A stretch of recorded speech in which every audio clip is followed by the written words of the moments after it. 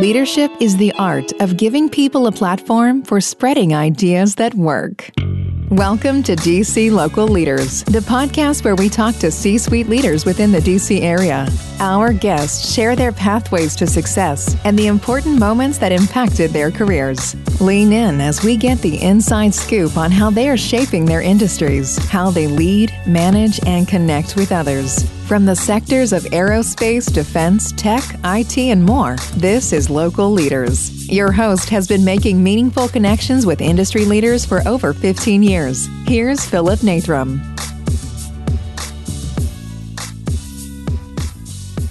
Welcome back to the DC Local Leaders Podcast. I'm your host, Philip Nathram, and thank you so much for spending some time with us today. If it's your first time here, we share messages of leadership development, mindset, personal growth, human performance, fear, ego, how to deal with those human attributes, those things that affect us on a daily basis. We go find those messages from executive leaders, C-suite leaders, high performers. We bring you those messages so that we can all learn together. These are actual real human beings that you can connect with and make a mentor out of. So we're excited to have you on board. Please remember to subscribe wherever you happen to be listening so you don't miss any of these great messages. Come find me on LinkedIn. We're on Instagram. We're also now on YouTube. Our motto is to continue getting 1% better one day at a time. We're onboarding sponsors. We're leveling up our production quality. We're building out that YouTube page, and we're excited to have you on board. Please remember to come find us, subscribe, make sure you hit the notifications. Don't miss out on any of the messages. Things are changing, and we want you on board. This episode is sponsored by Leashes of Valor. One leash saves 2 lives. Leashes of Valor is working hard to bring service dogs and post 9/11 veterans together in order to enrich both lives. They're a nonprofit founded by veterans right here in Northern Virginia. Check out their website, leashesofvalor.org. There you'll find warrior stories, opportunities to donate. You can shop their merchandise, which all goes to supporting their cause. We're excited to have their support and to support them in everything that they do. Check out leashesofvalor.org. Today's episode is sponsored by PenFed. They've got great rates for everyone. For more than 85 years, PenFed Credit Union has offered great rates on loans, checking, and savings, serving our military and local communities. PenFed is open to everyone. Helping their members save is how they grow. Go to PenFed.org to see how you can save more with their best-in-class rates, products, and services. PenFed. They've got great rates for everyone. Today's episode is with Scott Soup Campbell, a decorated fighter pilot who successfully commanded at multiple levels in the United States Air Force. He served as the installation commander for a 10,000-acre base with over 11,000 airmen, civilians, and contractors, 34 mission partners, and $50 billion in assets. He's also both a graduate and a former instructor of the prestigious Air Force weapons school known as Top Gun. A major part of our conversation today is just understanding our personal awareness and what that can actually do for us as we want to grow in our lives, whether it's in our careers or just in our personal life. Any leader looking to push through some barriers can take away a lot from our conversation. We talked about how he would often look to those that are well junior than him for advice because they are not biased by experience. And so they will give him an honest account. And he had to be open-minded enough to take that advice. So he's just got a lot of nuggets in here as he talks about what it was like to transition and all of the lessons he learned both in the cockpit and now coaching others with victory strategies. So I'm really excited to share his episode with us today, and let's get into the episode.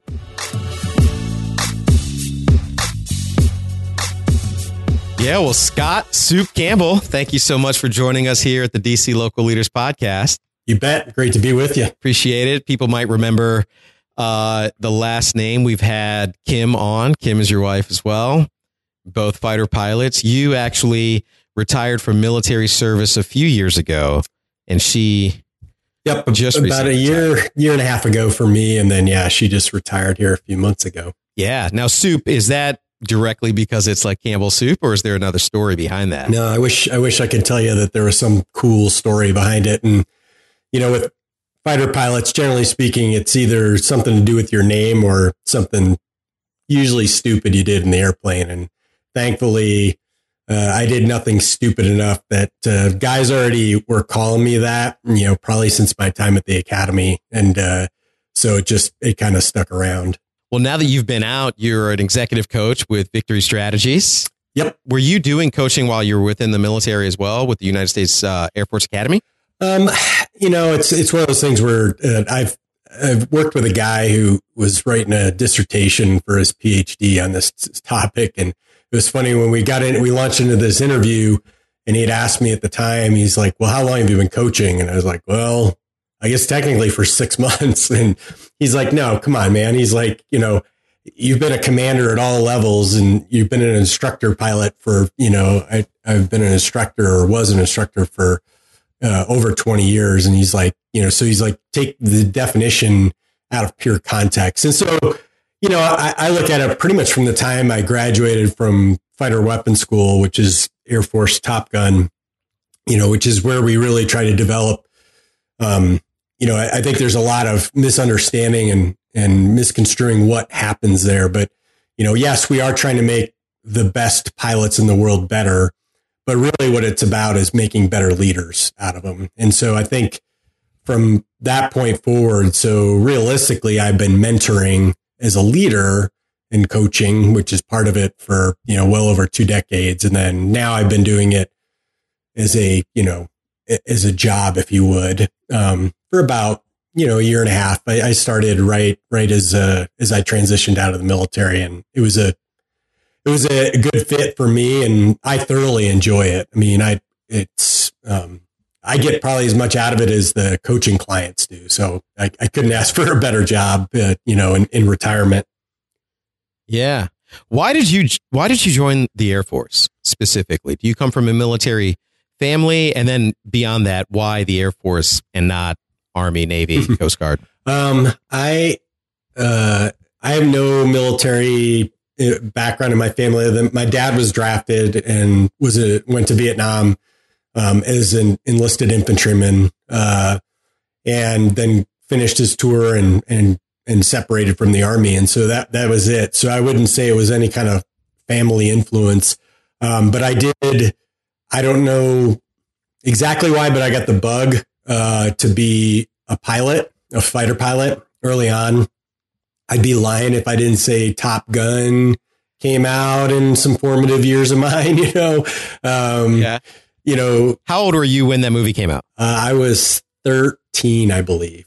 So, all right. Right in the heart of the envelope is, if you look at where, we know almost scientifically that the 7 to 14 year span or age range is really where you're going to hook somebody to get them to want to fly.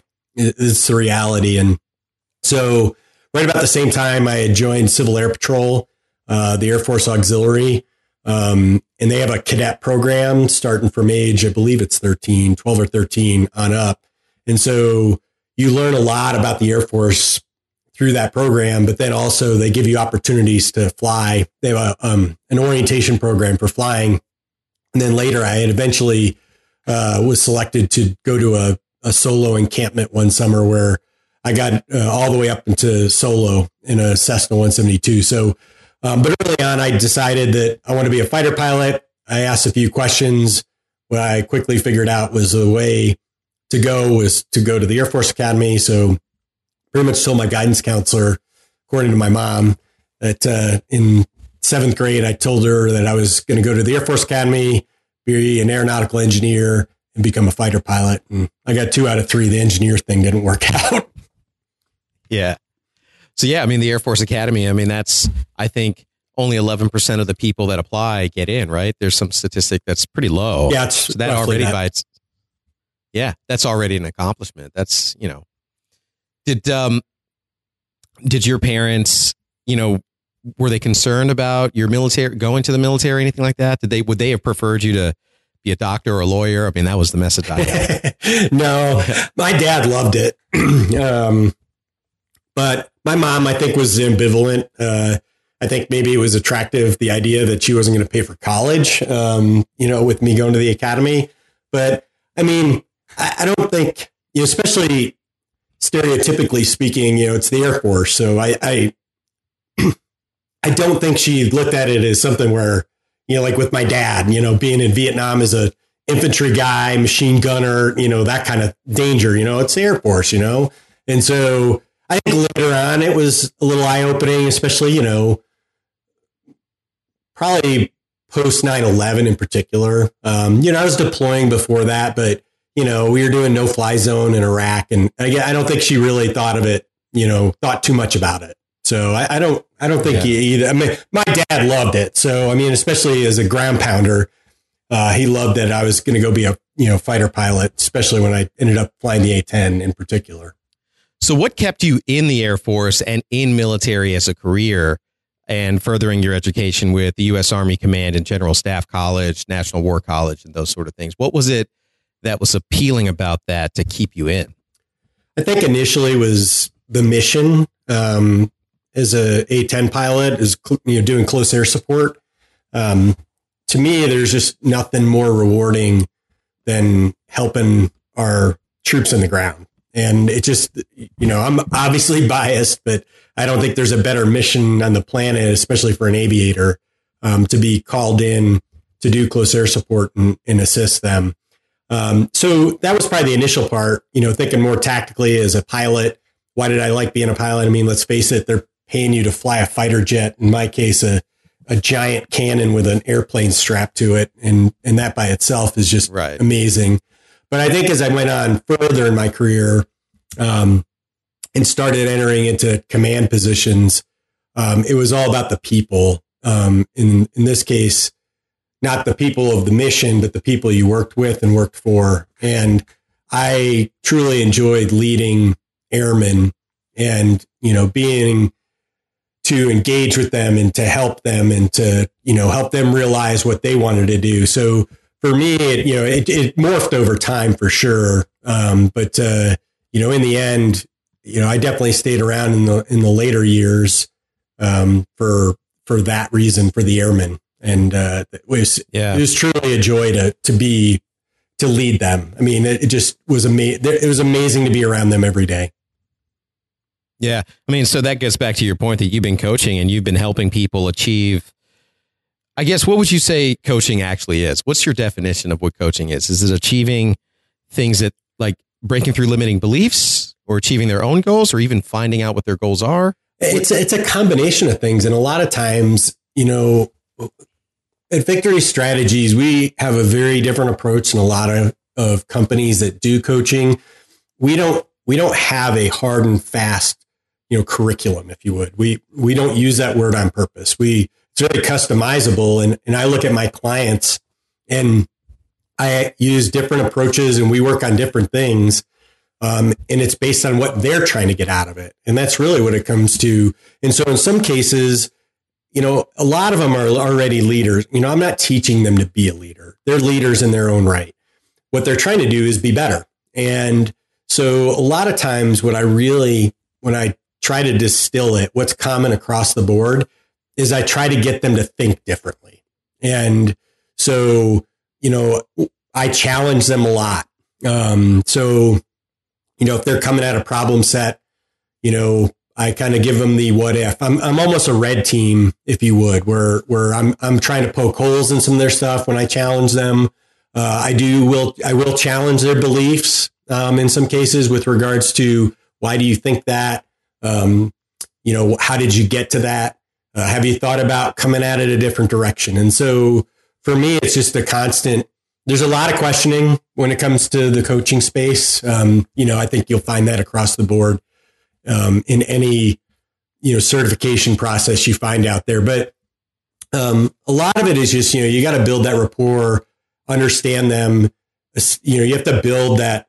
And this is what's common to what I've been doing with young airmen, for example, or subordinate leaders, which is you have to build an environment of trust so that when you do go at them and challenge them, they're comfortable in that space. They don't go defensive, shields up, but they're willing to be vulnerable. But what do you do for yourself, though, to be able to be the coach? You've got to be coached, I think, right? Do you have mentors in your life or do you have an active coach? I want to get into maybe some of the things that you do on a daily basis, journaling. Talk to me. Like, what is it that you're doing to get to be this person? I have plenty of mentors. So many of the mentors I had when I was still active duty, I still have them today. I'm pretty fortunate to have just on literally on the street we live on a number of senior retired officers who I get to pick their brains whenever I bump into them on the street. But I do have a network of of mentors out there. Some of them are peers, some of them are seniors. And so a lot of that is just bouncing things off of them, having conversations. I think the other thing is my clients in a lot of cases challenge me. And so I have one client in particular who's just a voracious reader. And I'm the guy who can be halfway through 10 books at a time, all the time. I am not a finisher in that regard. And that's one of the things that he's made me better in that, it's constantly, it's like, I'm reading, like he will burn through, he's a senior vice president and he's burning through books a week. And I'm like, how do you do this? And so it's challenged me to be better because, it helps me have a better conversation with him. And they're good books that challenge your thought process. They, make you think differently. They make you try to be better in different respects of your life. And so those are the big things I do. I've never gone away from competitive nature. A few of my teammates at Victory Strategies are former Navy SEALs, and we share a fitness app together. So I gotta keep up with those guys, because I'll feel otherwise like if I'm not, everybody's looking at each other's workouts. It's a great method where we hold each other accountable without saying a word. Do you do a thing a lot of leaders have shared with me, like every year they put something on the calendar, whether it's a century ride or a triathlon, or they do something like that to keep themselves continuously training for something? Is that something that you practice or any kind of PT that you learned from the military? I don't do an annual, from time to time, it'll end up in my lap through somebody going, hey, let's go do this. And normally I'd probably be like, oh, that doesn't sound very fun. Like I've done a few Tough Mudders, and the SEALs do a swim every year across the Hudson in August to commemorate the shoot down of Extortion 17, which was an MH-47 in Afghanistan years ago, full of SEALs. And so they swim across the Hudson, which, needless to say, is not appealing, especially if you're not a SEAL. They love that stuff. I don't. But it'll be things like that, like, hey, they'll throw it on my calendar for me. And then there's that peer pressure. But for me, it's, I'm more of a personal pace record. Like I'm a big runner. So I constantly, my greatest enemy and challenger is my watch. But then recently I got a Peloton, so that's another thing, you get the leaderboard. So, I have plenty of stuff that motivates me, so I don't need, but I'm cognizant that there's great value in it. And so while I don't do that annual thing that I train for, I'm constantly looking at my pace. Am I staying up to speed? Am I still, and then I will use those things, even if I don't consciously. Subconsciously, I'm staring at the leaderboard. I'm like, I need to finish in the top third or the top quarter or whatever, or whatever I did yesterday needs to be better today. Yeah, 1% better every day. You right? bet. I was talking to some other people earlier today, and he is a recently transitioned. He was out of the Army, but he talked about how he's in a group with other military folks who also have recently transitioned, and part of the challenge is that they don't necessarily know how many transferable skills they actually have sometimes. Like these were special operations guys. And I was just curious as to how many of your clients are transitioning military, or, what advice can you give to someone who's in that position where it's like, look, you don't have to go chase the next certification for PMP and all these other technical skills to prove that you're good enough. And it blows my mind. The reason why this stuck out to me is it blows my mind because, like, I'm just a normal person and I suffer with that. But it kind of makes sense that I'd feel like not enough, and that I constantly, I have that gnawing feeling, those limiting beliefs that I talk about all the time that constantly have to work in the opposite of, and it takes effort and journaling and all these things. But I wouldn't have thought that a military person would have had that, because they are so regimented in the training, and you guys work in the opposite of fear. You're flying a plane that's only about 100 yards off the ground. I can see you. Like, it's not That's fear, and you're able to do it and do it anyway. So I wouldn't have thought that you'd go into a job interview and feel like you're less than or not enough. Do you deal with that? We don't deal with it in our line of work per se. As far as clients, our clients are private sector and in the business world. But we do, like, for example, we have an alignment with the Honor Foundation.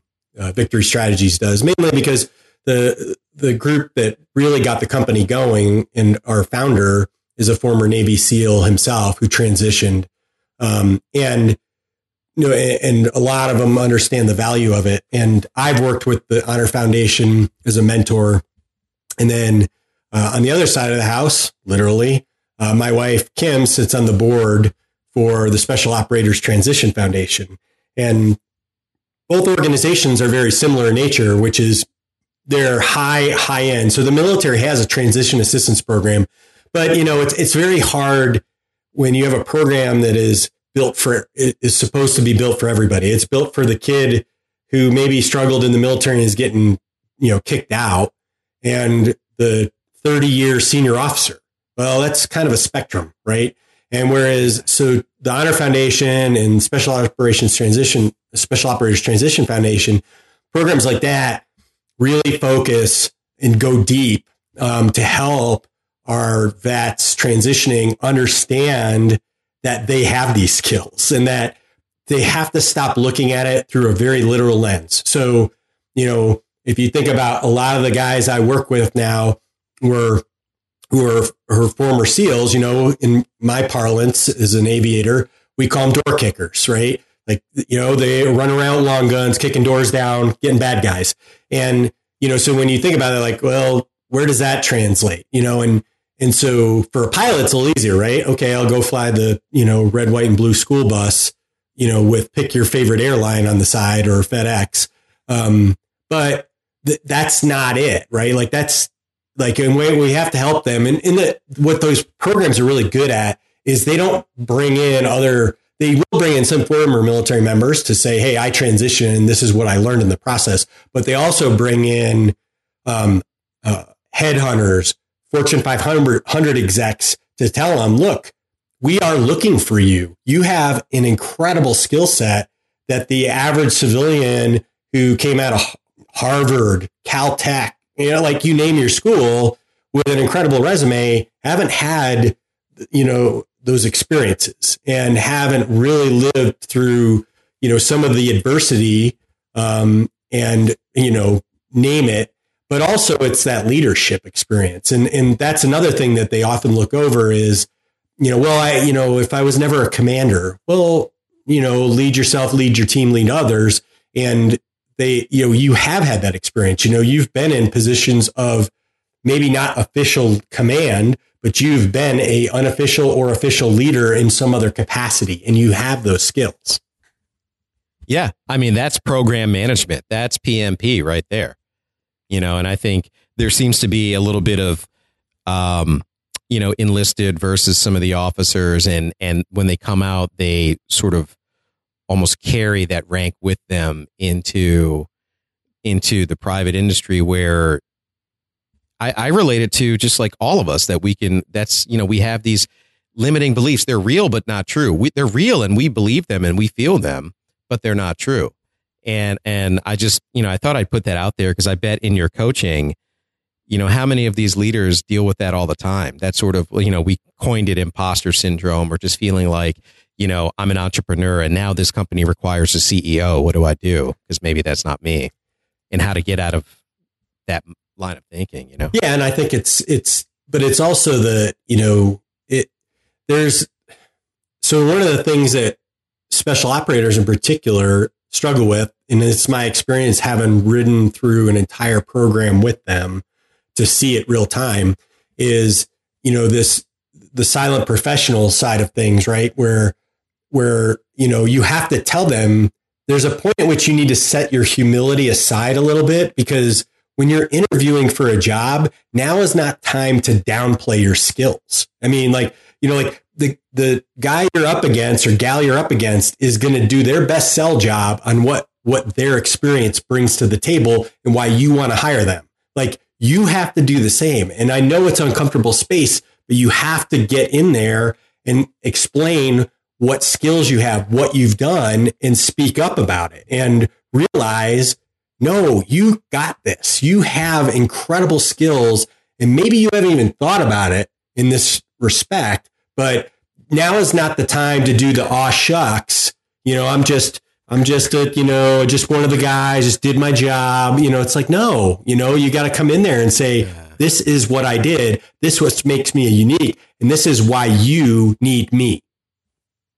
Yeah. I mean, humility is one of those words. It's an accurate self-appraisal, but to be accurate, sometimes we need to come up a little bit. It's not always kind of tamping. Like, the person that walks into a room and says, I'm the greatest person in the world, has a lack of humility. But the person that walks into a room and says, I'm nothing, I'm nobody, you shouldn't really pay attention to me, also has a lack of humility. Right. And there's you've got to find that quiet confidence. Right. And so it's and it's built for the situation. Like an interview is different. Right. I mean, in an interview, like you are trying to get in the door. So now is not the time to be, shriveled up little flower. You need to lean in. But once you get into the, because that is a challenge where, and I've heard this and I've pontificated on LinkedIn about it, and there are different opinions about it, but you alluded to the, bringing your rank along with you when you separate or you retire.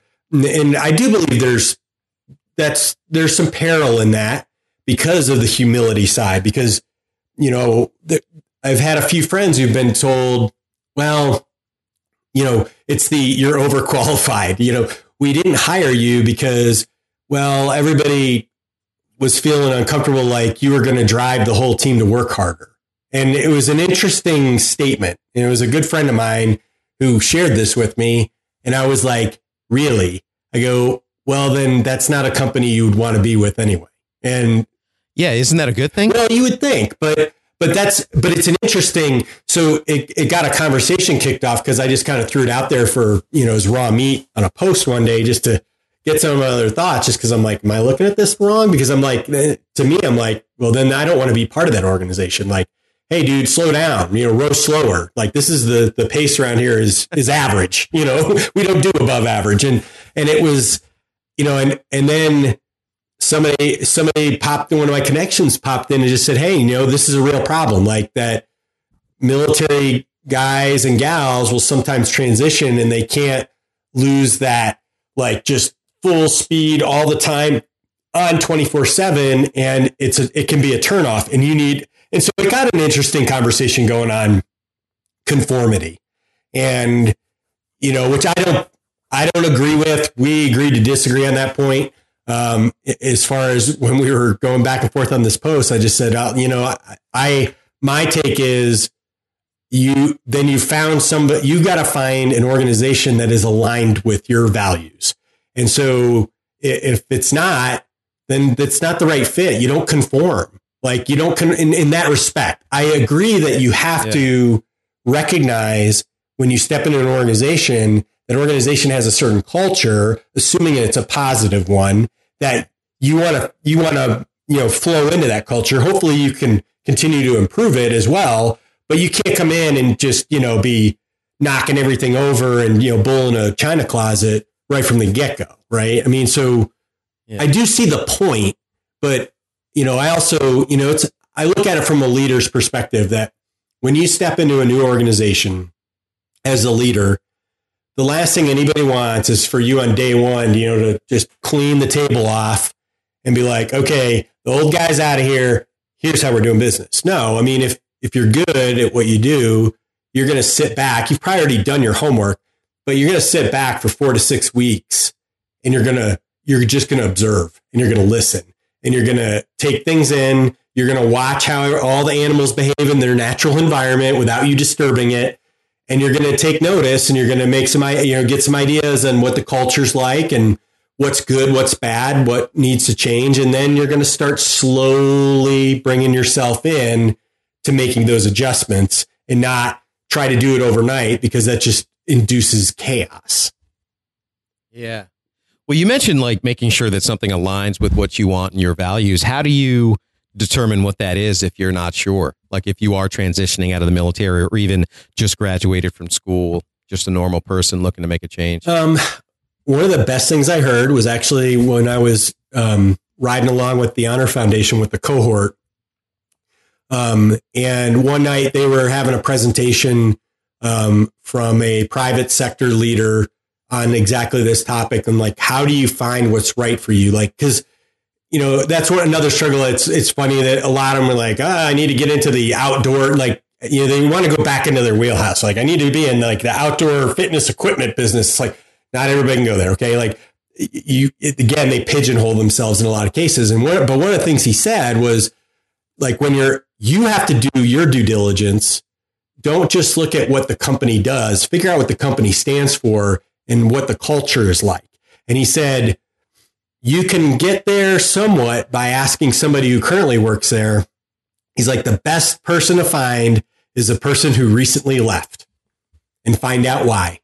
Like, and it doesn't necessarily mean they left for bad reasons. They may have had a new opportunity come forward, but somebody who was recently with the company and moved on is a good person to go, hey, what was it like? What was your decision to leave? And he's like, that's a good data point to figure out what the company's about. And, you know, I think another thing that works well is, you know, the Honor Foundation uses this technique called cup of coffee, and it's, you know, the just connecting with people. And we use it in our team when we have a prospective team member, usually one of the managing directors below the CEO and our president will just have an hour conversation, and it's an alignment check. It's just, you know, there's no format to it. There's no topics ahead of time, no formal questions, just a conversation. And a lot of that helps us on both sides, because we've had, in some cases, you know, prospective teammates are like, this really isn't a fit for what I want to do or where I want to go. And that's okay. But I think it's an important thing because, you know, I've had a lot of friends transition, and you know, you have to choose your priorities. And, you know, again, another great presenter. I mean, I learned so much. I mean, I was already transitioned, and when I volunteered with the Honor Foundation, it was such I got so much out of it. And they brought the first night, like I learned more in the first night unfortunately, than my entire Air Force transition assistance program. And the guy came in, he said, hey, there's 5 things that you should consider for what you want to do as you transition. He's like, so you need to look at these factors: live where I work, love what I do, love who I work with, control my schedule, and make lots of money. He's like, pick 3. And that, like, quickly you go, whoa, okay, right? And because I will tell you that a number of my friends, you know, looked at the make lots of money, right? And I've had numerous conversations with some of them who making lots of money and miserable doing it. And, you know, and so I thought that was a very good way of putting, and he really kind of focused everybody by saying, you know, and it's arguable. You can only do 3. I'd argue I got 4 out of 5. So, but you have to, you have to prioritize. You know, you just have this wealth of knowledge, and I'd be interested to hear, like, how much of that is like directly due to your experience flying in the Air Force, right? Like, I want to really get some of those lessons that you've learned being in the cockpit that you get to share with everybody. It translates. I mean, you know, it's funny because I'm in the process. I'm working on a book with my way back when I was a young first lieutenant. So this was like, you know, 1997, 98. I was assigned, it was a additional duty. I was a battalion air liaison officer for the 82nd Airborne. So I was an A-10 fighter pilot, but I was also assigned across the way at Pope Air Force Base to a battalion with the 82nd Airborne. And so I had there was a team of 3, me and then my 2 enlisted guys. One was the ROMAD, which is the radio maintainer and operator, maintainer, and driver. And then the JTAC, back then they were ETACs, Enlisted Terminal Attack Controller, who's the young enlisted airman who's calling in airstrikes. And so that was our job, was we would, help this unit. So anyhow, he and I stayed close through our entire career. So he was a young 3-striper. I was a young first lieutenant. And later on, as a full colonel, I was trying to hire him as my wing command chief. And so we've been working on a book on communicating. And the whole backdrop of it is how we would call in airstrikes as a team, like me as a fighter pilot and him as a JTAC on the ground. And it was amazing at first when he proposed this idea. I'm like, how are we going to make a book out of this? And it turned out that, holy cow, there is so much material. And I use a lot of it in some of the deliveries I do in our leadership development training and some of the speeches I give. It's very centered on what I did as a pilot. How do you prioritize, aviate, navigate, communicate? So you got to fly the airplane first, first and foremost, like you said, especially when you're 100 feet off the ground, you got to fly the airplane first. Because if you get distracted, there's a high penalty. So like, that's the thing that we pound that into guys, because it brings them back to the basics. That like, when things start falling apart, aviate, navigate, communicate, fly the airplane first, put it where it needs to go, then talk on the radio. But those are life lessons. Like we talk about how we compartmentalize. So I have more face magnets in my cockpit with more data coming in. So like just sucking me into all these displays and all this information that's pouring into my cockpit. And I've got 3 radios all going off at the same time. I've got an eyepiece over my eye that is just full of information, and I've got to decide what's important right now. And so I've got to compartmentalize tasks, and then I have to compartmentalize life, because life happens. And when things are going sideways in the house, or one of my kids is really sick and I'm on the schedule to fly, I got to go do my job, and I have to leave that on the ground. I cannot be dwelling on it, because I'm going to be distracted from a very dangerous, task I have to fly a multi-million-dollar airplane and put weapons on the ground close to good guys. And so it's those kind of things, it's, as I used to say to guys, in the jet, especially in a single seat fighter, there's nobody there to take the controls. Like you gotta handle your business. And if something goes wrong, you cannot let it snowball. Like you've got to move on. And, and I could tell with, especially when I was an instructor pilot, we would call it a helmet fire. So when the guy up front is completely, you can tell he's not talking on the radio. Everybody's out of formation. Like he is so consumed in the cockpit. He's overwhelmed, completely task saturated. We would call it, he's having a helmet fire. And one of the things that I used to say, I'm like, breathe through your nose, dude.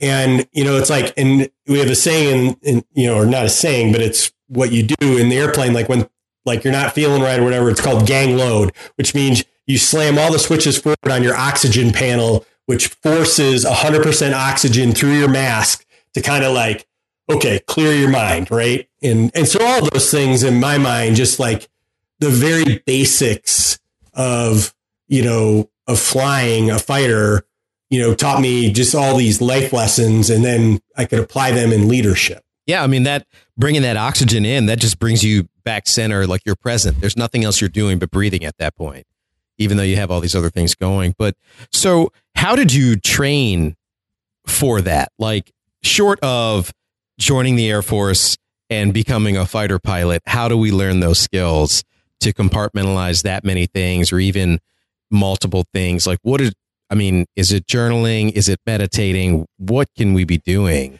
I'm one of those guys. I don't do either.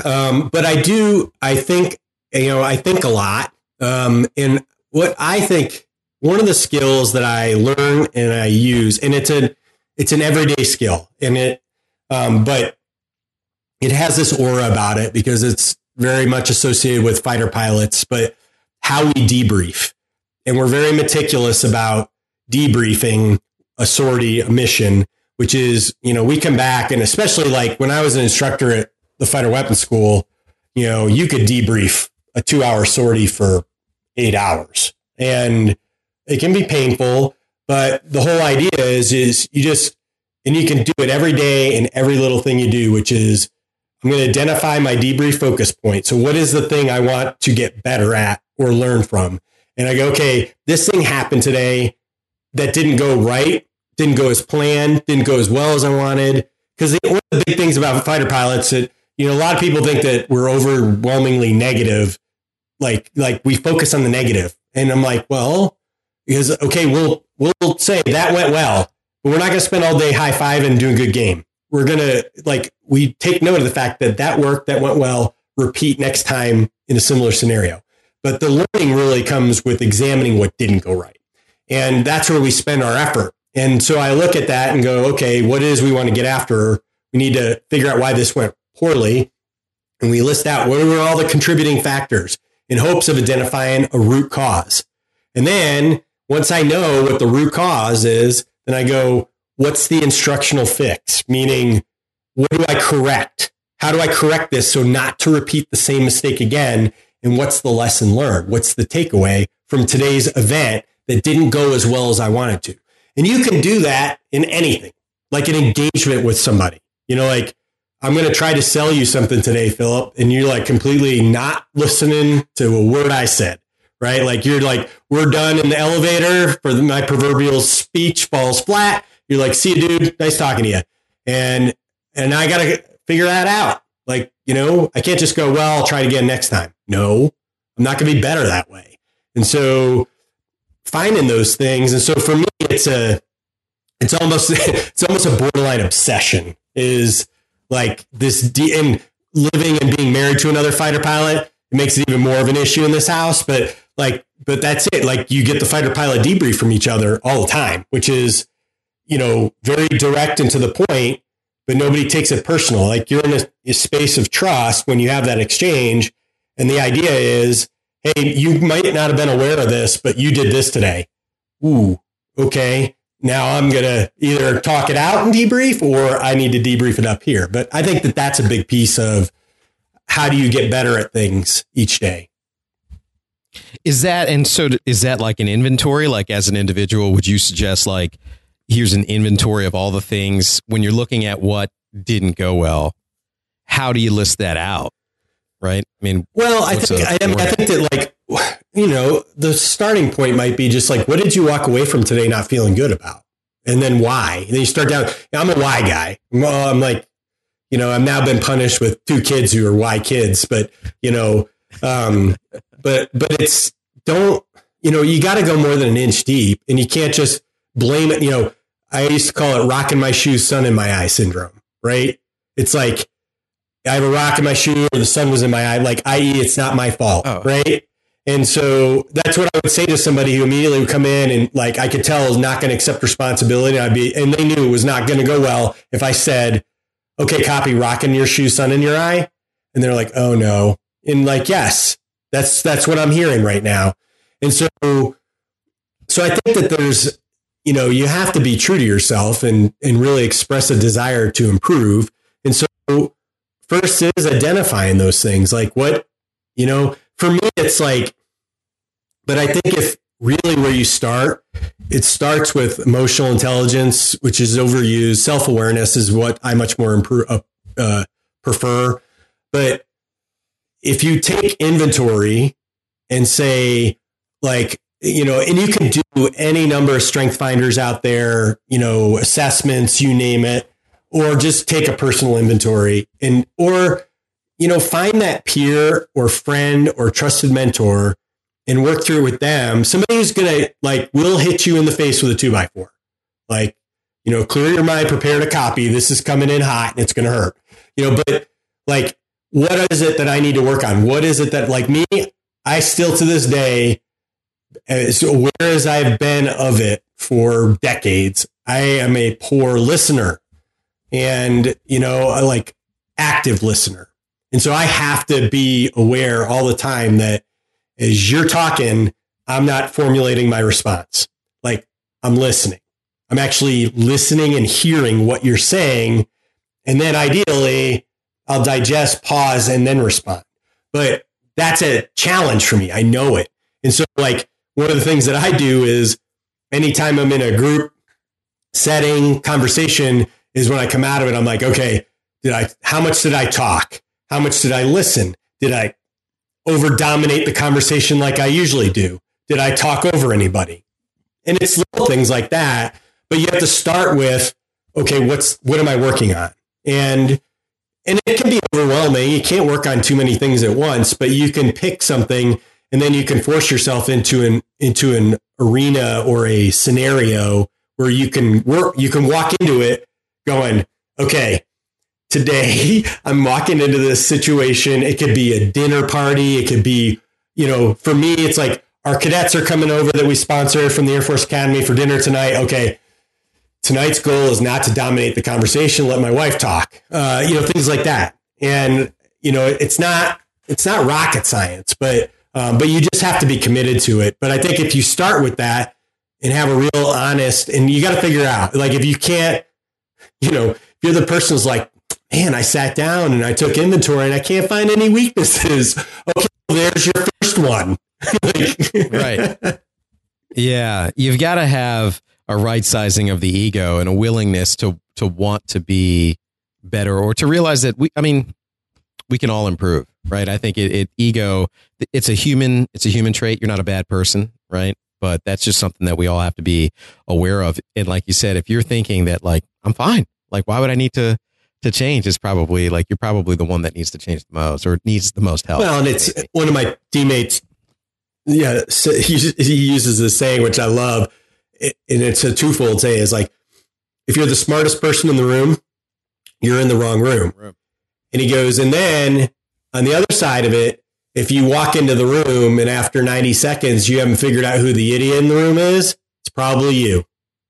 And so, but it just goes to that self-awareness, self-improvement, yin yang of, you just have, but you have to be brutally honest with yourself. And that's, I think, that's the aspect of my upbringing as a fighter pilot, and the thing that I probably bring in the not the most, but it's one of my heavy tools in coaching, which is teaching this methodology in like for leaders to build better teams.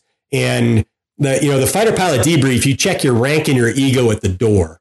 And when you go into that room, everybody has an equal say, and it is brutal.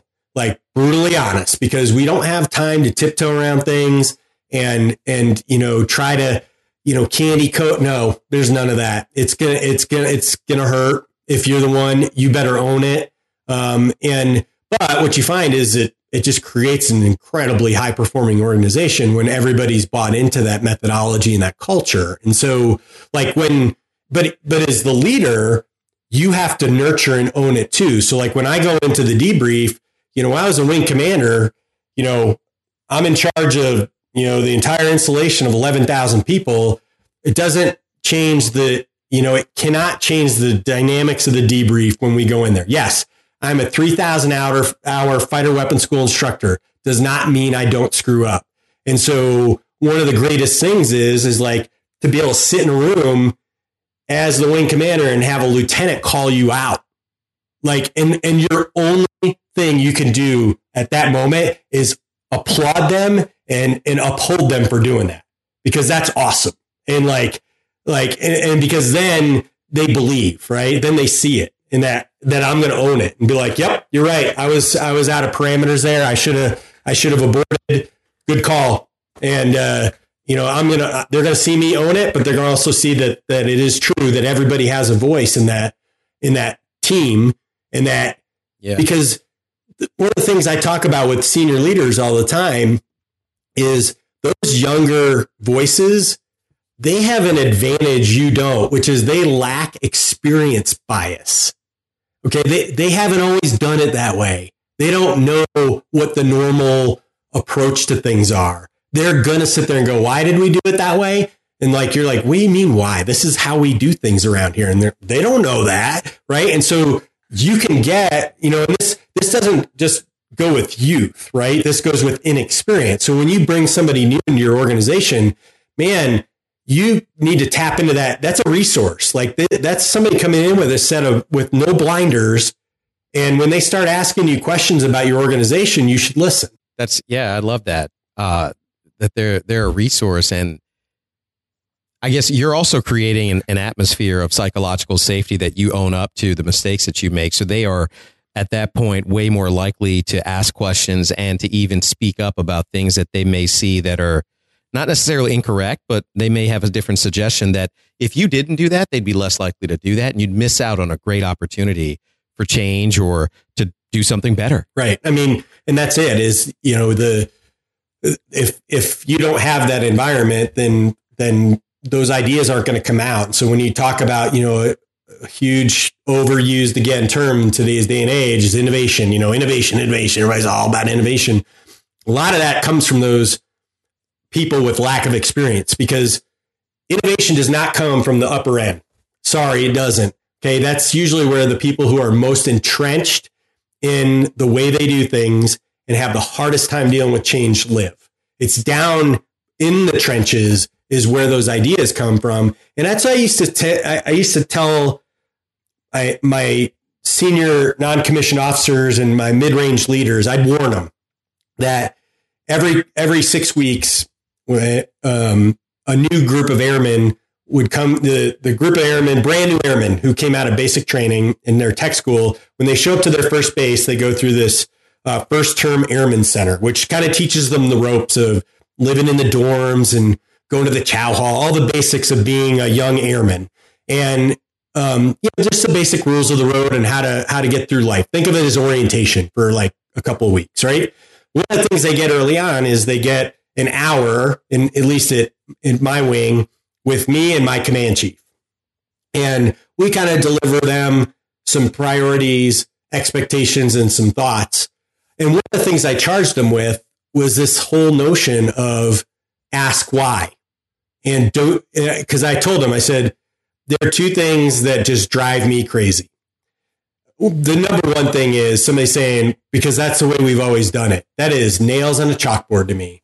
And it begs a question as soon as that's the answer. Or, and the other side of it is if somebody asks you and you're like, I don't know. Okay. Both of those should induce a feedback loop. And so I told them that, like, as you're going through and you're learning things, if it doesn't make sense, speak up and ask the question. Don't worry.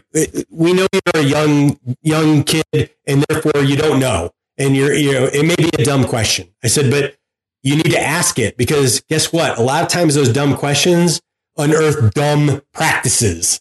And because then all of a sudden everybody's like, that's a good question. Why do we do that? Like, that's kind of outdated, or that makes no sense that that's in that order. But I would warn the leadership team, hey, guess what? I tell every one of these brand new airmen, they're going to be like, why? I go, get ready for it, because I want everybody thinking through those questions, because that's how we're going to get the innovation, because we're going to look at how we're doing things and think about, is there a better way?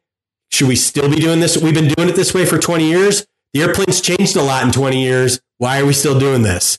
And sometimes there is a reason, and everybody works better at it when they know what it is. And so there's no downside to answering the why question, but those young folks, and I say young folks, okay, so for us, it's mostly young folks but inexperienced, think of it that way. In an organization, inexperienced folks asking questions is a very healthy thing if you look at it through the right lens. Yeah, and you actually, so you sponsor some young cadets too. So you have people that you're constantly in contact with that are of that age group or of that experience level that you get to interact with. What's that like? And, what does that do for you?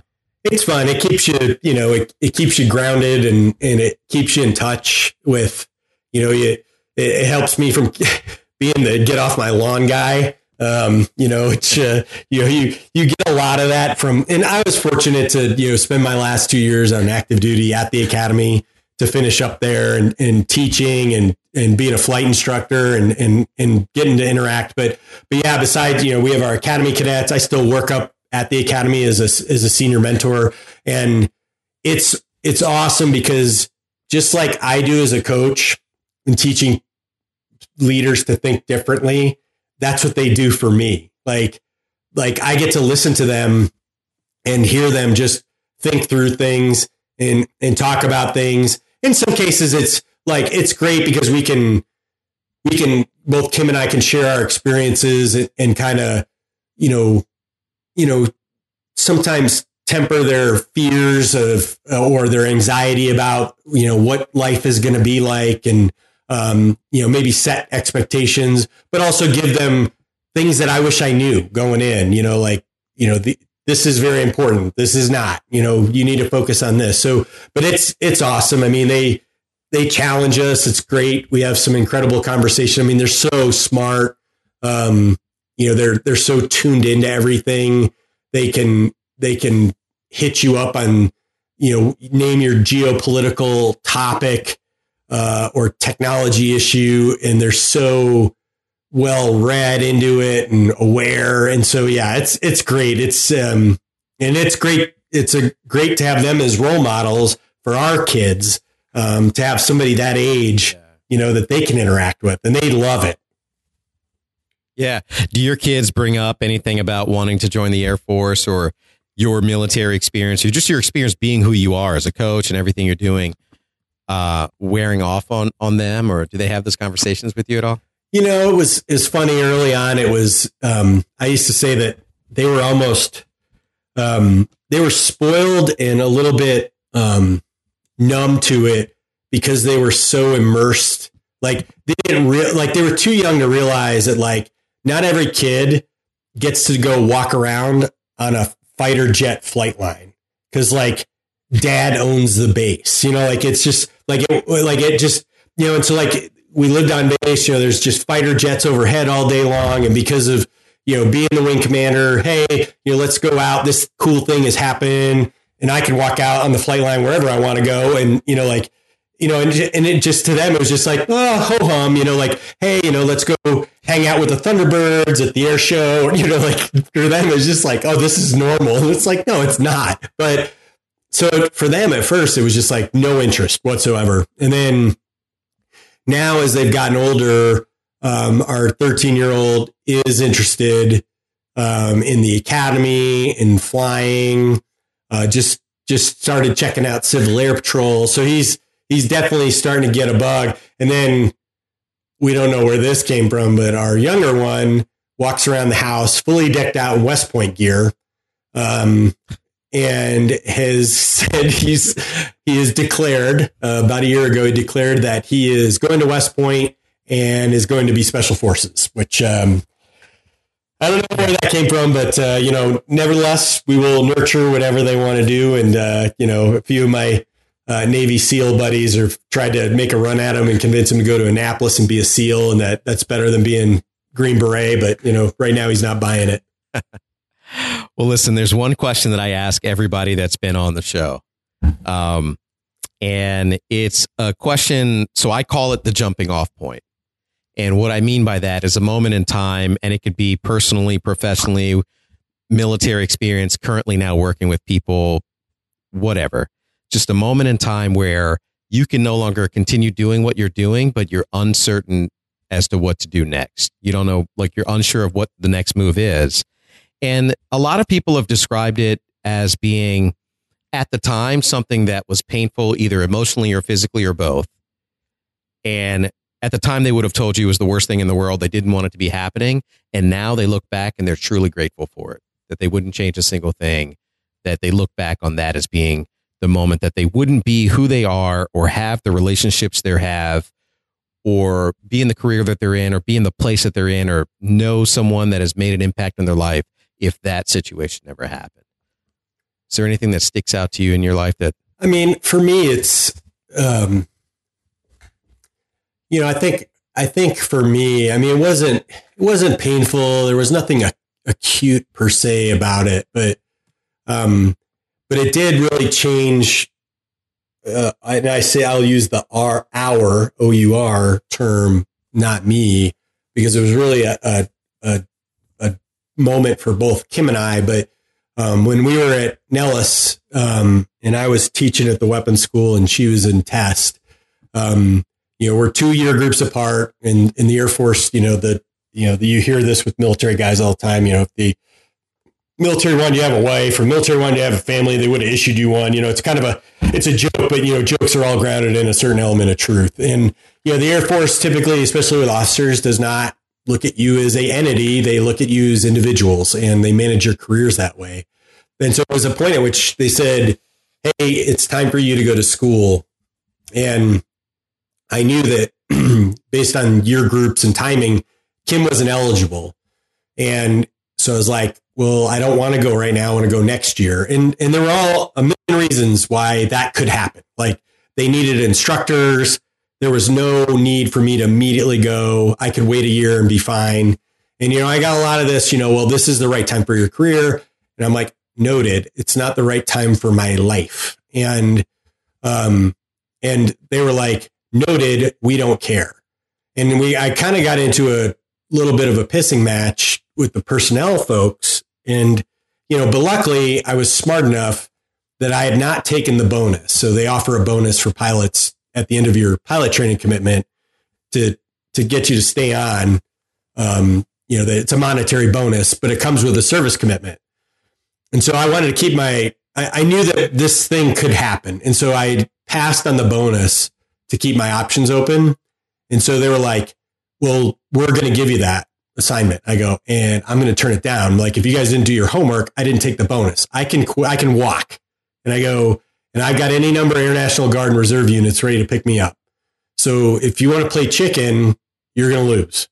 But I didn't want to go that route. It was still going to cause problems because my wife had an active duty service commitment. But that was like when I really saw good leadership. And this was a moment for me as a leader. Like, what I saw then was something that I took forward for the rest of my career and was like the cornerstone of what I did for my airmen, big A airmen, meaning anyone who needed it, which was code of bat. And I had one of my immediate leaders was like, okay, we've looked at this. I've got a plan. You're not going to like it, but trust me. And that was the other part of it, was the trust me. And because it was, you're going to go work for the 2-star and be his aide, which means carry his hat and his bag around, right? Which is a fighter pilot. You're just like, oh, I'm not, and he was like, repeat after me. I am a volunteer to be the 2-star's aide. And I'm like, I said it, and he's like, congrats, you just got the job. I'm like, my head sank. But I ended up like so many lessons at that moment. And so what that immediately meant was the 2-star stepped in and said, he's not moving because he's now my aide for the next year. So it pushed it off a year to keep me and Kim together because they knew the value of that. Like, you weren't going to lose just me. You're going to lose her too. But I saw them all in this effort to just, for me, just like, I'm a major at this time. I'm just one of a million fighter pilots. A million, not the right number, but a lot of fighter pilots. And, but they made this a pretty big Herculean effort to get me into this position, to protect me, to make things happen for our family. But I also saw the value of that moment of trust me. Just, I know that this sounds painful, or this doesn't sound fun, or this doesn't sound like you're going to like it a lot. Trust me. It's the, like, it builds character kind of statement to your kids, right? Like, and I like, but that was a huge moment. And then that was the moment that kept me in the Air Force.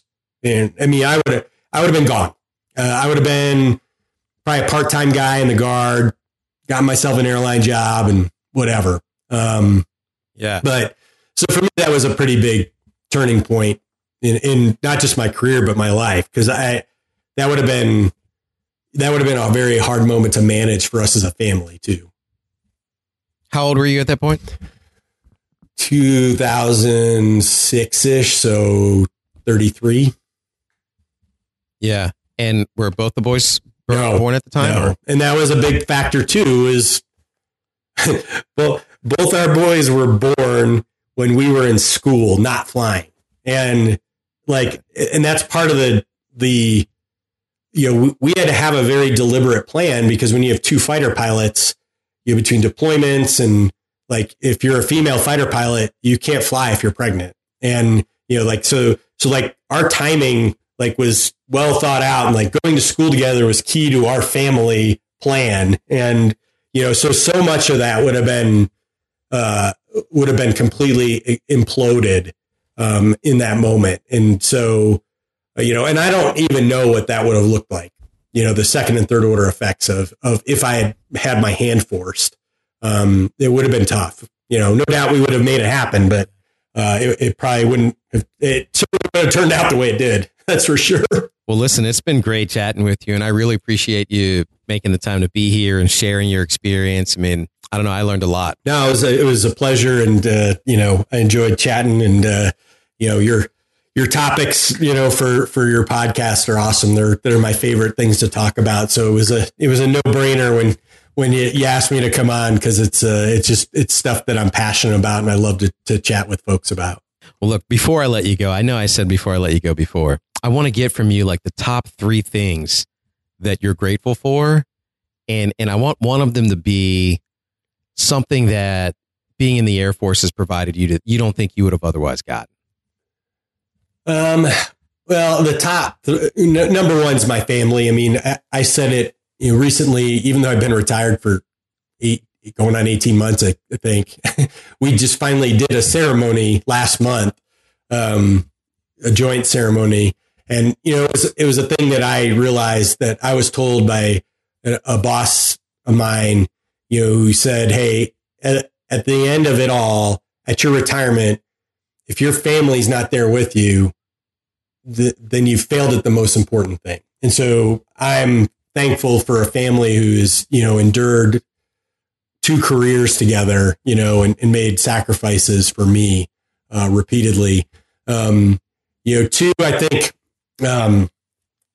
the Air Force, what the Air Force probably taught me that I'm thankful for is adversity and dealing with it.